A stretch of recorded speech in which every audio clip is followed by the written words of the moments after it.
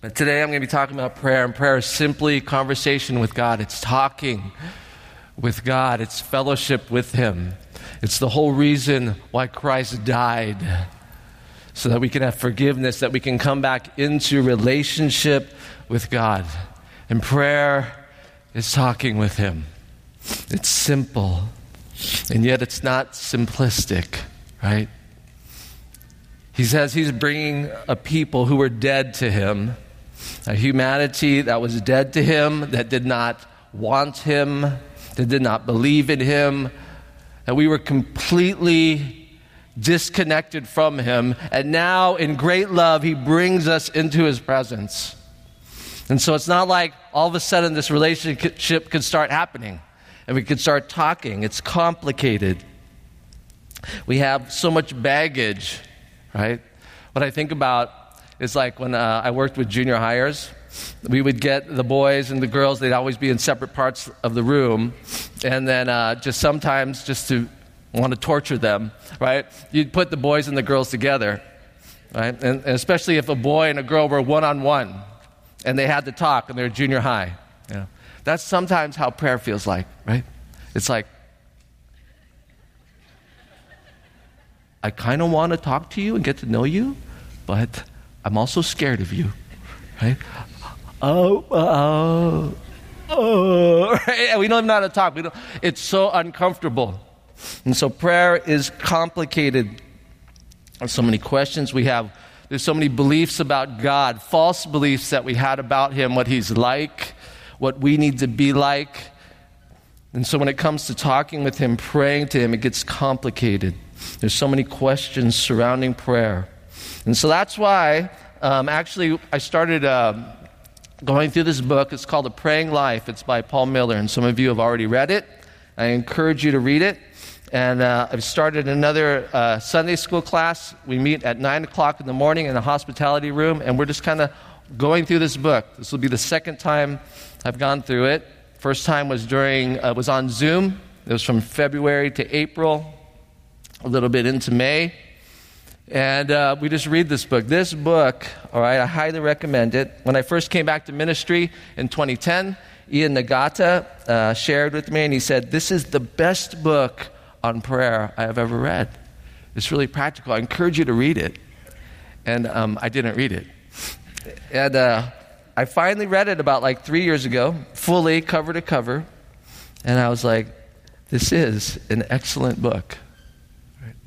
I believe this book gives a clear way forward in a very inviting and warm way, all right, of helping us begin and nurturing, to help us to begin and to continue and nurture a real and working relationship with the Father.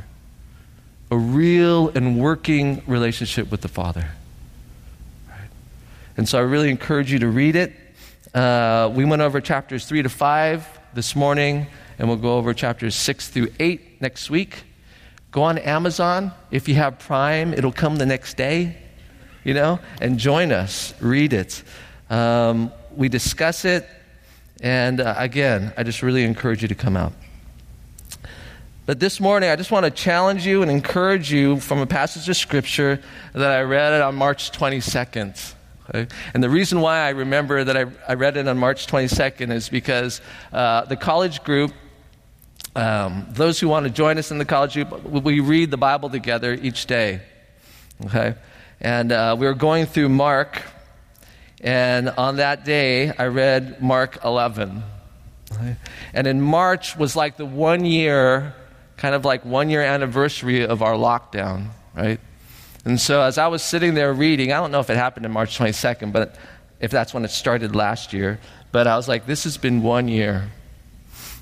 And as I read this passage, I just felt like the Lord convicting me, challenging me, exhorting me as we begin to come out of this time. And so this morning, what I just simply want to do is I just want to bring to you this same exhortation that I believe that He was speaking to me on March 22nd. And it's summarized in 3 words, the title of the sermon: believe, ask, and forgive. Believe, ask, and forgive. right? So let me pray before we begin. Heavenly Father, we thank you so much for your great love and forgiveness in Christ.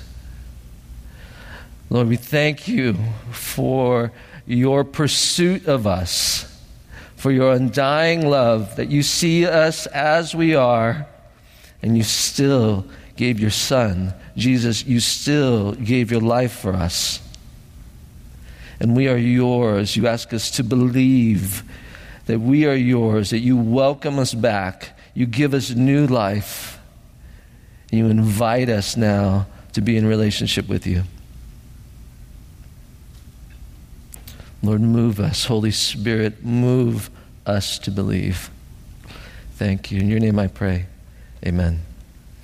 All right, let's stand. I'm going to read from Mark chapter 11. Mark chapter 11. You can open your Bibles there. I'm going to start with verse 20 to 25. It says, as they passed by in the morning, the disciples and Jesus, as they passed by in the morning, they saw the fig tree withered away to its roots.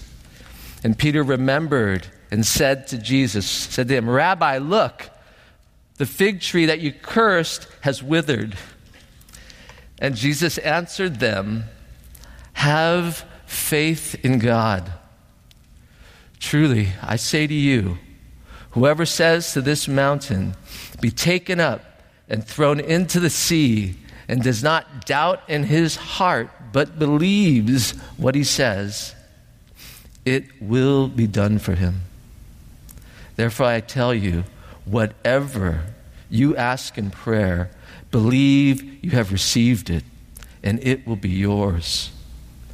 And whenever you stand praying, forgive if you have anything against anyone, so that the Father also, who is in heaven, may forgive you your trespasses. This is the word of the Lord. You could be seated. The first word of exhortation I just want to bring to you from this passage is to believe. To believe.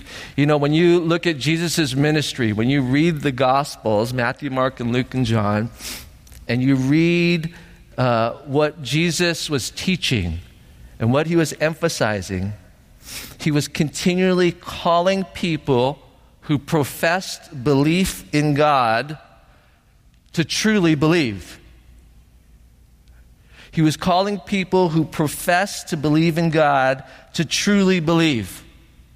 He was coming to the very people whom God created and called from Abraham, the very people whom he revealed his law to, that he loved and he cared for. He was coming to these very people, and he was asking them to believe. If you have a Bible program, like Logos or Luridian or any kind, just type in faith, right? And look in your New Testament and start to read. Or if you have a concordance, you're old school, you're Dave Casebeer, and you have a concordance. Where's Dave? There's Dave. Look up faith in this concordance and go to the Old Testament. All right? If you think I'm picking on Dave, I love Dave. So Dave, not Dave. You'll see, start reading every time Jesus talks about faith or belief, because in Gospel of John, he uses believe instead of faith. He is continually calling the people of God to believe in God. Not believe that he exists, but to believe in whom, how he has revealed himself, who he is. In Matthew 8, this is where Jesus enters into Capernaum, and there is a Roman soldier. He's a centurion. He's a captain of 100 soldiers or more. That's why he's called a centurion. And his servant is paralyzed. He's ill, but he's paralyzed. Something happened. Maybe there was an accident, but this servant was very valuable to the centurion. And so he sends word to Jesus, says, "Come, my servant is paralyzed. Please heal him." And so Jesus goes, and before he even gets there, the centurion sends servants and goes, don't even come into my house. I'm not worthy for you to even come into my house. Just say the word, say, be healed, and my servant's going to be healed. And this is what Jesus says. In Matthew 8, verse 10, Jesus says this. When Jesus heard this, it says, he marveled. He marveled. In my mind right now, I'm thinking to myself, I wonder what that word is, because later on in the message, I'm going to talk about that word marveled. But I just realized I did not look it up here. I bet you it's the same marveled that I'm going to talk about later. And if it's not, I'll write a blog about it. But let's just say that I think it is the same word. All right? But he marveled. He was in awe. I'm going to talk about this later. Remember this point, okay? He marveled. He's in awe of this. And he said to those who followed him, truly I tell you, listen to what Jesus says, with no one in Israel have I found such faith. The very people of God, in no one in Israel have I found such faith. I tell you, many will come from east and west and recline at the table with Abraham, Isaac, and Jacob, the father of his people. And they're going to come from the east and the west, not from the nation of Israel. And in the kingdom of heaven, they're going to come while the sons of the kingdom will be thrown into the outer darkness. And in that place, there'll be weeping and gnashing of teeth. What a tragedy, huh? That the very people who were God's people did not have faith. Again, not faith that God existed, but that faith in who God was, what he was like, that he was real, that he loved them, that he had a plan. If Jesus were to come and preach from this pulpit, you know what he'd preach about? Do you believe in me?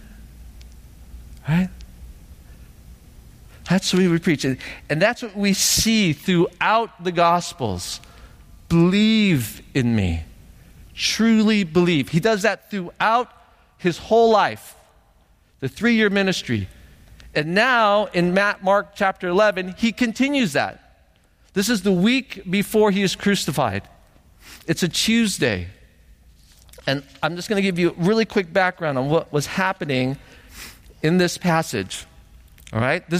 He's going to be crucified on Friday. It's his last week there. He's in Jerusalem. He's actually staying in a city called Bethany right outside of Jerusalem. And every morning, he would get up with his disciples. They would walk into Jerusalem. He would go into the temple. He would teach, and then he would leave in the evening. On Sunday, it was Palm Sunday, and it was his grand entrance. He came in, he went into the temple, and it says he looked around, and in Mark, if you read Mark, he looked around at everything. Everything, it says. And all I can imagine is that he knows he's going there to die for the very people who would reject him, so that he might bring them back.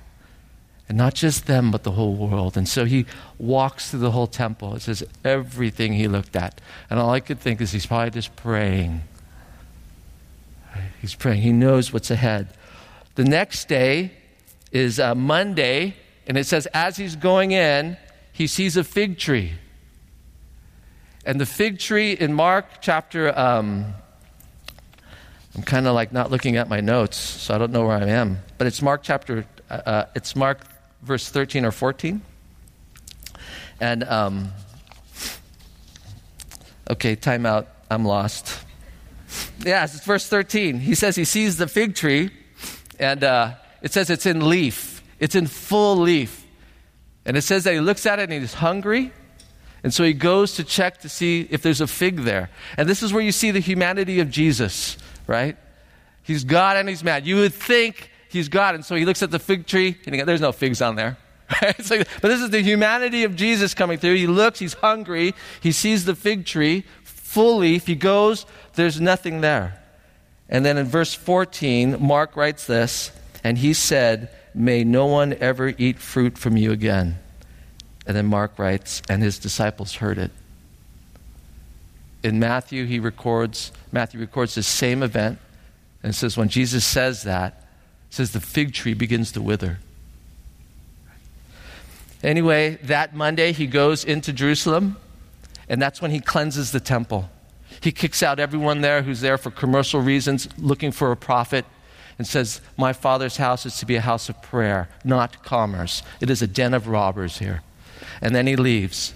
And then in verse 20, this is where we pick it up. Okay?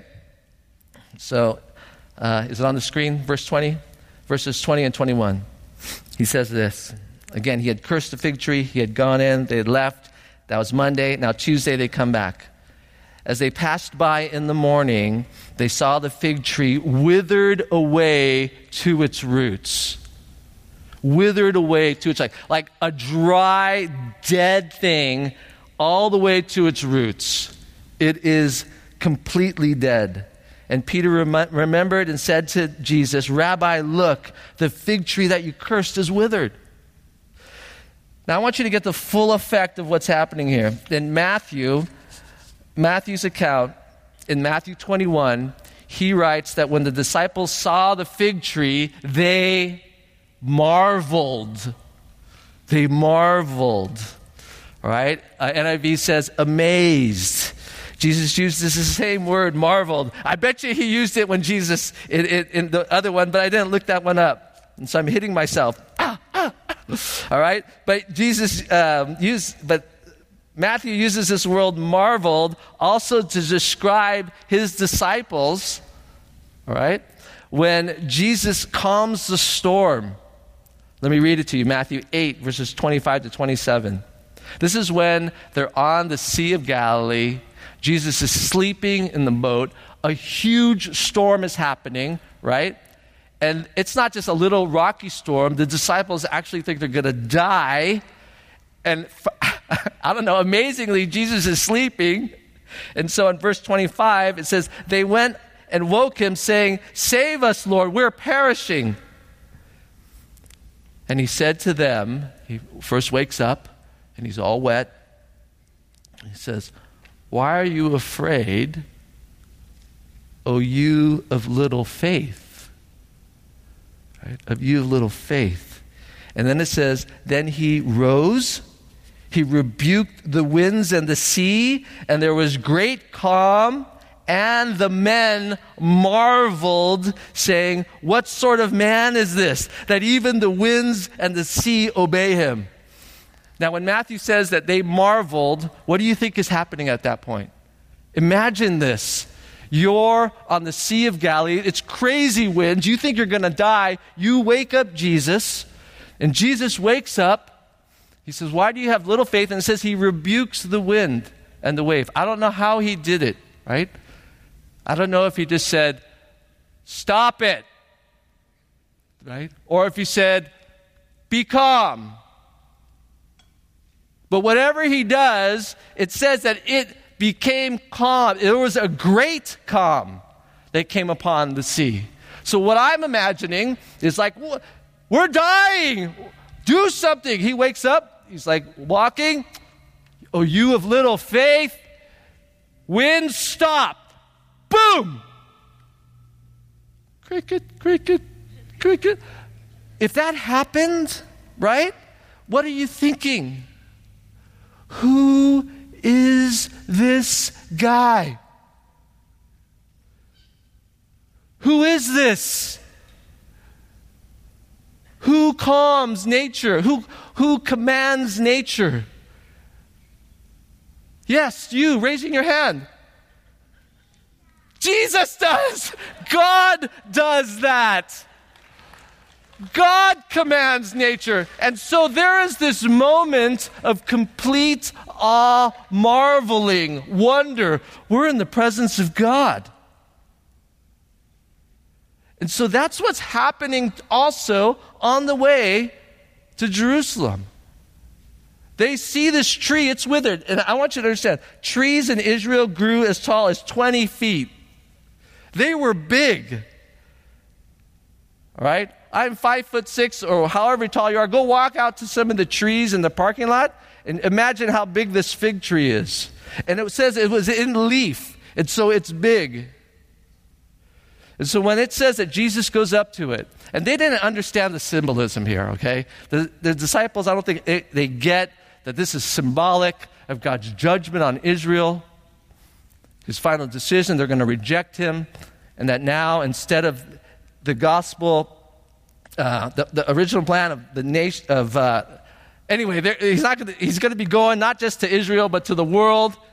They don't see that. All they're seeing is that this tree that was huge and full bloom, when they walk by it, now it is crushed.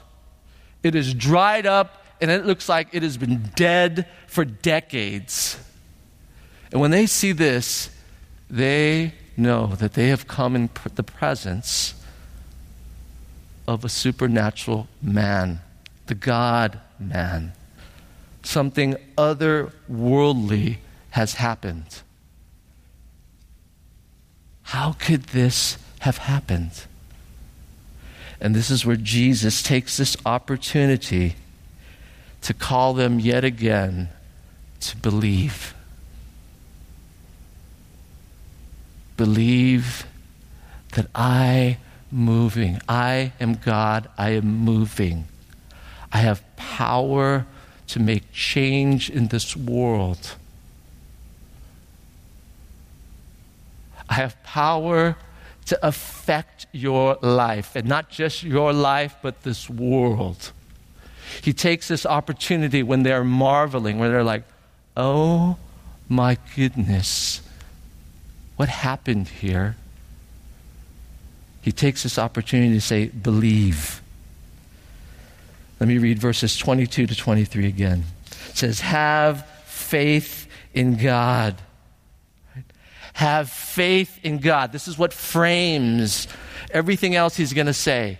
Believe. Believe everything I've been telling you. I'm going to die in 4 days. Believe that I am the Son of God, that I love you, that the Father loves you, and that I want to walk with you, that there's forgiveness in me. Believe. And he says, truly, I say to you, whoever says to this mountain, he might be pointing on the mountain, they're on Jerusalem, the temple, or he could be pointing at Mount Olives. Whoever says to this mountain, be taken up and thrown into the sea, and does not doubt in his heart, but believes that what he says will come to pass, it will be done for him. Believe. Believe I'm real, I move. I'm interactive. I'm living. Believe in me. It says, therefore I tell you, whatever you ask in prayer, believe that you have received it and it will be yours. Right? Jesus is saying, truly believe in the Father that he's been revealing, that I have been revealing to you. Believe in who he is and in his ways. Trust that the Father loves you, Jesus is saying. How I love you, Jesus is telling his disciples, believe that the Father loves you that same way.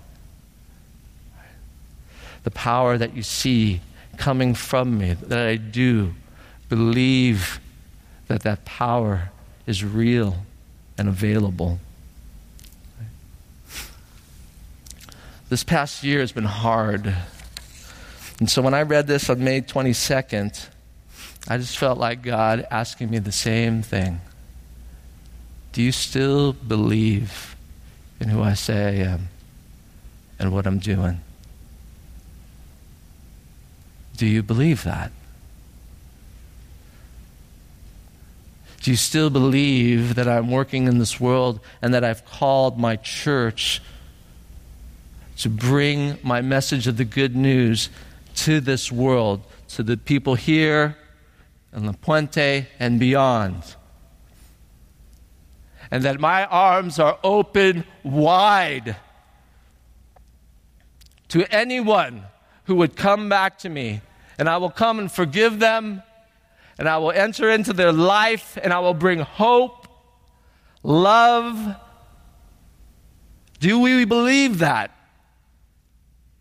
This past year, my goodness, the election year, the lockdown, being isolated from people, being at home, and maybe at home, your life being very difficult, maybe more arguments brewing, more disappointment, in the midst of all that we have come out of.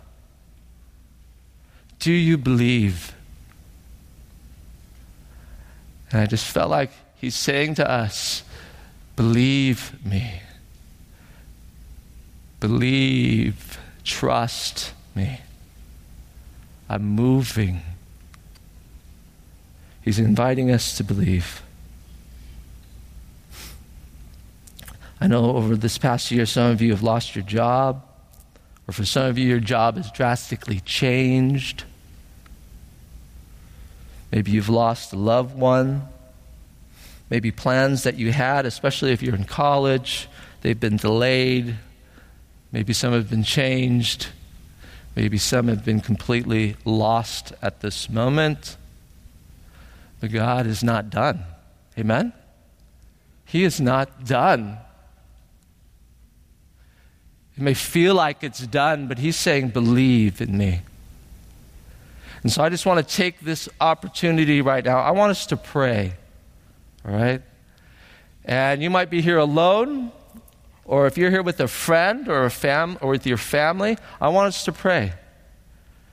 And if there's someone like in the family right now, if you want to pray, I want you to pray for hope for each other, that you would begin to believe again.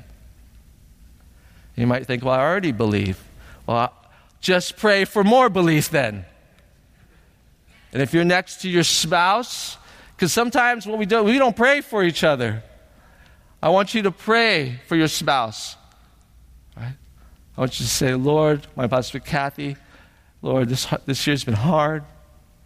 I pray that you'd restore belief, hope in you. You might think, I don't want that prayer. Well, do it. And so let's do that. And so we're going to play a little bit of background music. I'm going to open us up, and I challenge you, all right? I challenge you. Pray for faith. Pray for someone in your family for faith. If you want to get up and you're going, this person's coming to mind, you go over there and you pray for them for faith. All right, let's pray. Heavenly Father, we come before you in the name of your Son, Jesus. Lord, we need you. We need you. I ask that you would restore hope and belief in our hearts. We would be open to you. And so now just come before the Lord on behalf of someone you know. Maybe it's even your children. Pray for them now. And then I'll close our time.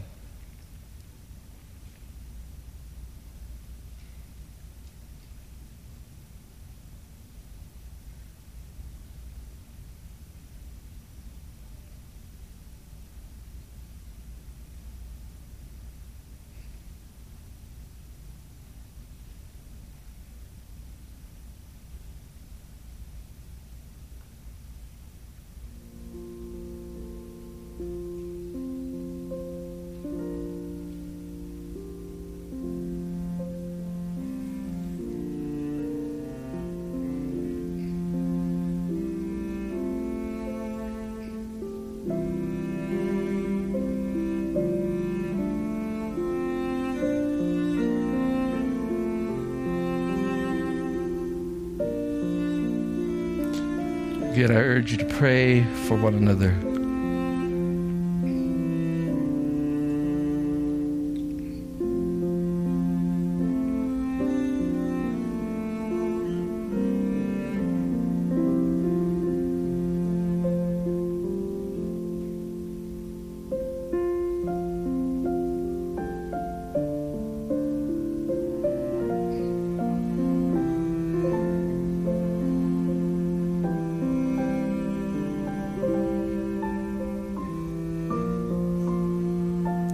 Restore us, Lord.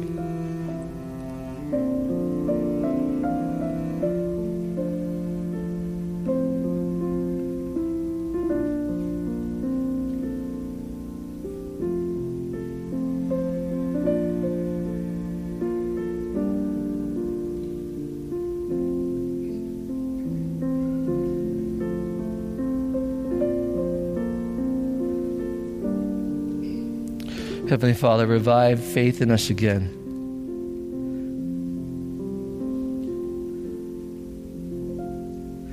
You're not done working in our families. You're not done working on our hearts. You'll never be done working on our hearts. Keep us humble, open, believing, not cynical.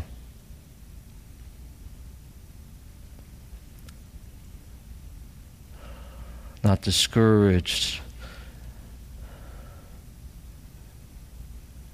Not defeated. Lord, breathe life. We need you. Holy Spirit, breathe life into us. Thank you. Thank you. In your name I pray. Amen. Amen. Believe. Believe, that's the first word, exhortation he wants to bring to us. Believe again. He is not done. He is far from being done. Believe. This exhortation is to ask. To ask. Verses 22 to 23. Jesus says, have faith in God, believe again. And then he says, truly I say to you, whoever says to this mountain, be taken up and thrown into the sea, and does not doubt in his heart, but believes in what he says will come to pass, it will be done for him. What a crazy promise. And then he says, therefore, in light of this, in light of that I move, that I'm powerful, that I'm living, therefore I tell you, whatever you ask in prayer, believe you have received it, and it will be yours. Right? Jesus first calls his disciples to believe, and then he calls them to ask in prayer. Ask. You know, our prayer lives reveal where our faith is at. Right? Every time you pray, you affirm your faith in God. Lord Jesus, I look to you and I pray right now for,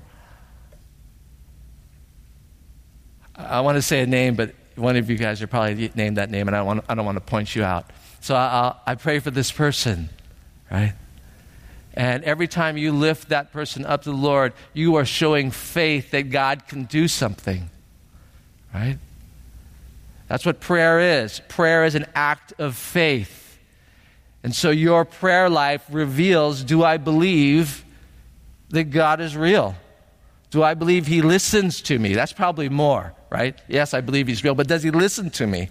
Every time I'm praying, I'm affirming a personal God, one who's living, active in my life, and I'm expectant. He invites us to pray. And also what we pray about reveals what we think God is interested in. Right? If we pray about traffic, good grades, if we pray about freedom from outbursts of anger, if we pray for humility and reconciliation with a son or daughter, or even within our marriage, or if I pray for the homeless problems that are happening in this world, our prayers reveal again what we believe God is doing and what he can hear. And so if we don't pray, what does that reveal? I think it's a hard reality to face. That if I'm not praying, maybe it's because I don't believe. And it's something I think we need to ask ourselves. We need to look within ourselves and say, but I do believe, and I think I do. And so where do I begin? Well, Craig Kakihara, he read from Matthew 18. And I think one thing Jesus is, he's, again, welcoming us to believe. He wants us to come to him. And so where do we begin? We begin where we're at. And so in the passage that Craig wrote, the disciples could not cast out the demon that tormented a boy. And so the father came to Jesus. And he says, can you cast the demon out? And Jesus again, you unbelieving generation. Right?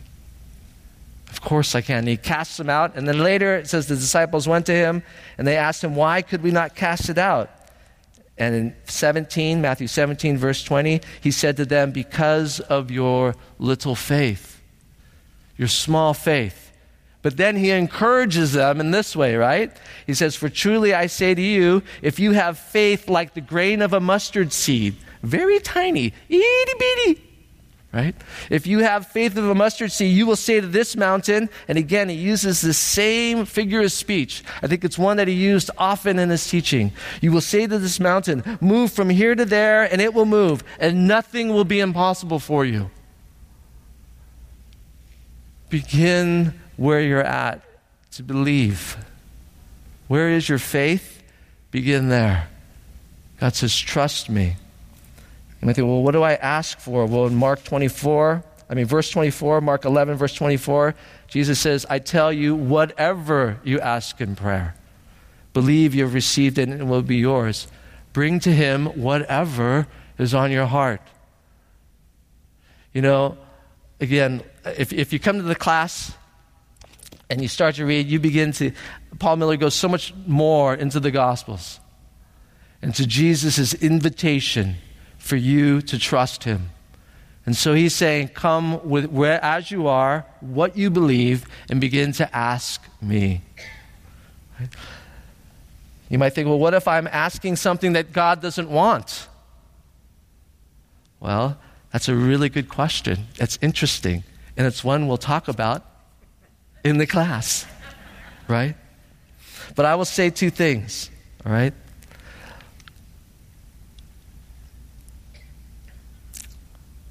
Well, I'll say one thing, okay? Until you begin to talk to God and ask him in prayer, start to pray to him, he's not going to be able to answer you. Until you begin to ask and actually talk to God, he's not going to be able to answer you if you don't. Sometimes I hear my daughters talking to my wife about an assignment they have from a teacher, and they don't know really what the teacher wants. They're a little confused. You know, I don't know if they want this, and I can hear the dialogue going. And it happens, it's happened enough for me to think of this example. And my wife always says, what do you think she says? Ask the teacher, right? Ask the teacher. And then, yeah. Text all their friends, text everybody. What? No one knows. Well, what do you need to do? Ask the teacher. Well, why? Because then they'll respond to you, right? And God is the same way. He's saying, ask me. Right? Ask. Start to pray. And you might say, well, I've already done that. Well, come to the class and we'll talk about that. Ask, right? Ask. First, believe that he welcomes you. He's moving. And then begin to ask him in prayer for things. Engage with him. Talk to him. Right? God can respond to your confusion. He can respond to that. He can respond to your anger. He can respond to your little bit of faith. He can even respond to selfish requests. But he can't respond if you don't talk to him. You need to engage, and he will speak to you. The last exhortation, believe, ask, and the last one is forgive. Verse 25, Jesus says this, and whenever you stand praying, forgive if you have anything against anyone, so that your Father who is in heaven may forgive you your trespasses. When I read this in March, again, I thought, that kind of seems out of context. I don't know. He's talking about believing, asking, and then he throws this in there. And whenever you stand praying, whenever. So in other words, whenever you're praying, not only when you're standing. So when I'm sitting, I don't say, I don't forgive people. No. Back then, standing and praying to God was the posture. So he's saying, whenever you pray, Whenever you pray, forgive. And it's a command. It's a command. I want you to forgive. In the ESV, he puts it at the very front. Forgive, because that's the placement in the Greek, his emphasis. Whenever you pray, open your heart to forgiveness, forgiving people. If you have anything against anyone, he says that, anything against anyone. I want you, when you come before me in prayer, I want you to forgive. I want you to come with an open heart. Anything against anyone. All the way from your most intimate friendships and your wife or your husband, son or daughter, all the way to the stranger and the person who cut you off at New Avenue when you're coming onto the 10 freeway. Anyone you're mad at, who's wronged you, who has somehow disregarded you, when you come before me, anything ever, I want you to forgive. Whew. Right? I think of two things when I think of this. Why, Lord? Why? Well, number one, when we come before the Lord, we are resting, right, in His great forgiveness for us, His great love for us. We stand on His forgiveness and open heart and love and compassion for us. That is the ground in which we stand on when we're praying to Him. And so to be before the Lord, full of gratitude and thankfulness, and at the same time, that idiot, right? I can't believe they did that again. It's completely contradictory. It's like two emotions and two spirits within us that collide. And you know what we call that? We call that our life. Amen? That's what it's like. It's in Galatians chapter 5, His Spirit is in us and our flesh is in us, and they collide. And He says, don't settle for that. For when you settle for that, you become fake. Right? And so we cannot hold both a gratitude for God's forgiveness for us and an unforgiveness for others. And so that's why He says that when we pray, Jesus says, deal with any grudges or animosity you have against anyone. And you know, we need to remember that we are all broken, weak, and sinful people. Everyone you're dealing with, everyone you're relating with. You know, it's like we're playing catch with our opposite hand with everyone in our lives, right? It's like, I'm a righty, so it's like left hand. We're playing catch with people, relating with people, and it's like playing catch with someone using their opposite hand. Right? Why are you throwing it over there? Right? Throw it to me. And it's frustrating. That is life. We're dealing with people who are going to hurt us, and we're going to hurt them. And so He says, forgive. Forgive. But you know, the other reason why Jesus addresses forgiveness, and I found this to be so true, whenever we pray, because oftentimes, and sometimes most of the time, the main barrier to seeing God answer our prayers is us.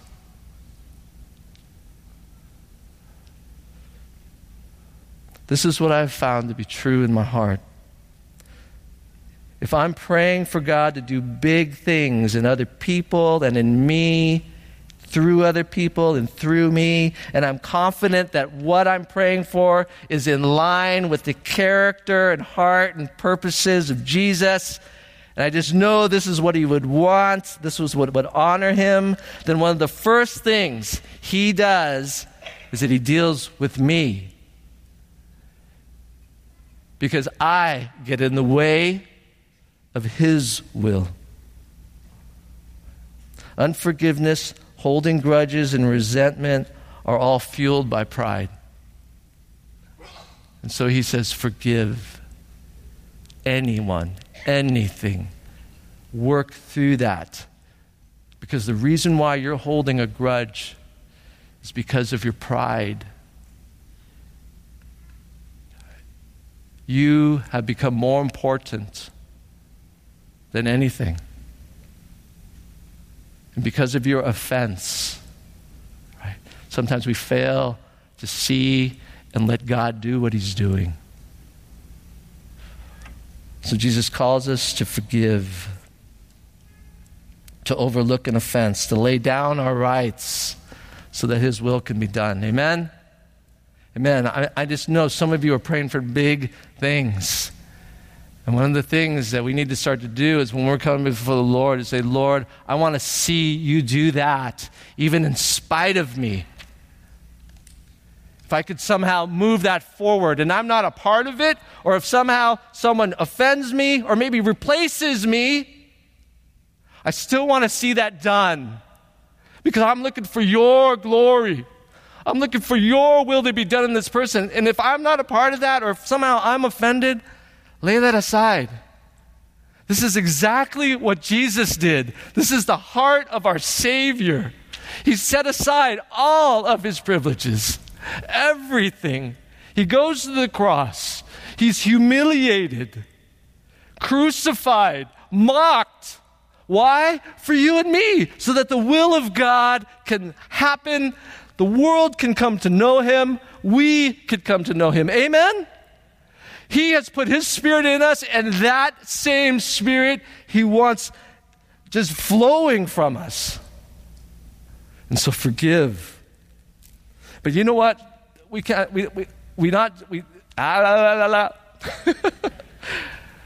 just to be called to forgive others, but also there's many in this room that you need to forgive yourself. You failed. You failed miserably, either as a friend,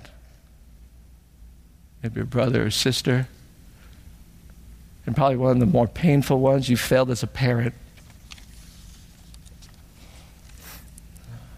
You've done some things you deeply regret. And God says, man, if you want things to move forward in your relationships, you need to forgive yourself. You need to receive the forgiveness I have for you. Done. You're forgiven. It's done. I love you. Believe, ask, and forgive. It's the word I believe the Lord wants us to hear this morning. And so let's just open up our hearts to receive that. And may we walk out of this place knowing that he is for us, not against us, and he's doing a great work. Right? So let's come before the Lord in prayer.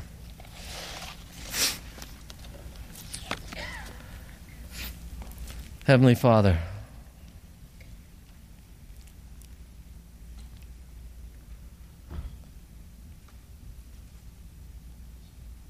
we open our hearts to you now. We ask that your will would be done in our hearts, in your way, and in your time. We ask that you would fill us with faith.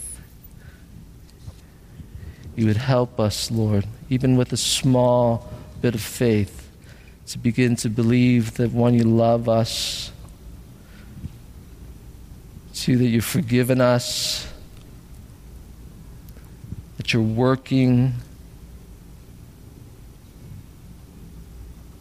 And Lord, last of all, we just want to lay down our egos, ourselves. We don't want to get in the way. Jesus, you say you placed your Spirit in us. And so I pray that those who feel hopeless now, you would fill them with hope that you are in them. And so the humility that seems so difficult is possible because you're in us. You will empower us. And so, Lord, we surrender our lives to you. We surrender our lives to you, and may you have your way. Thank you, Jesus. Amen.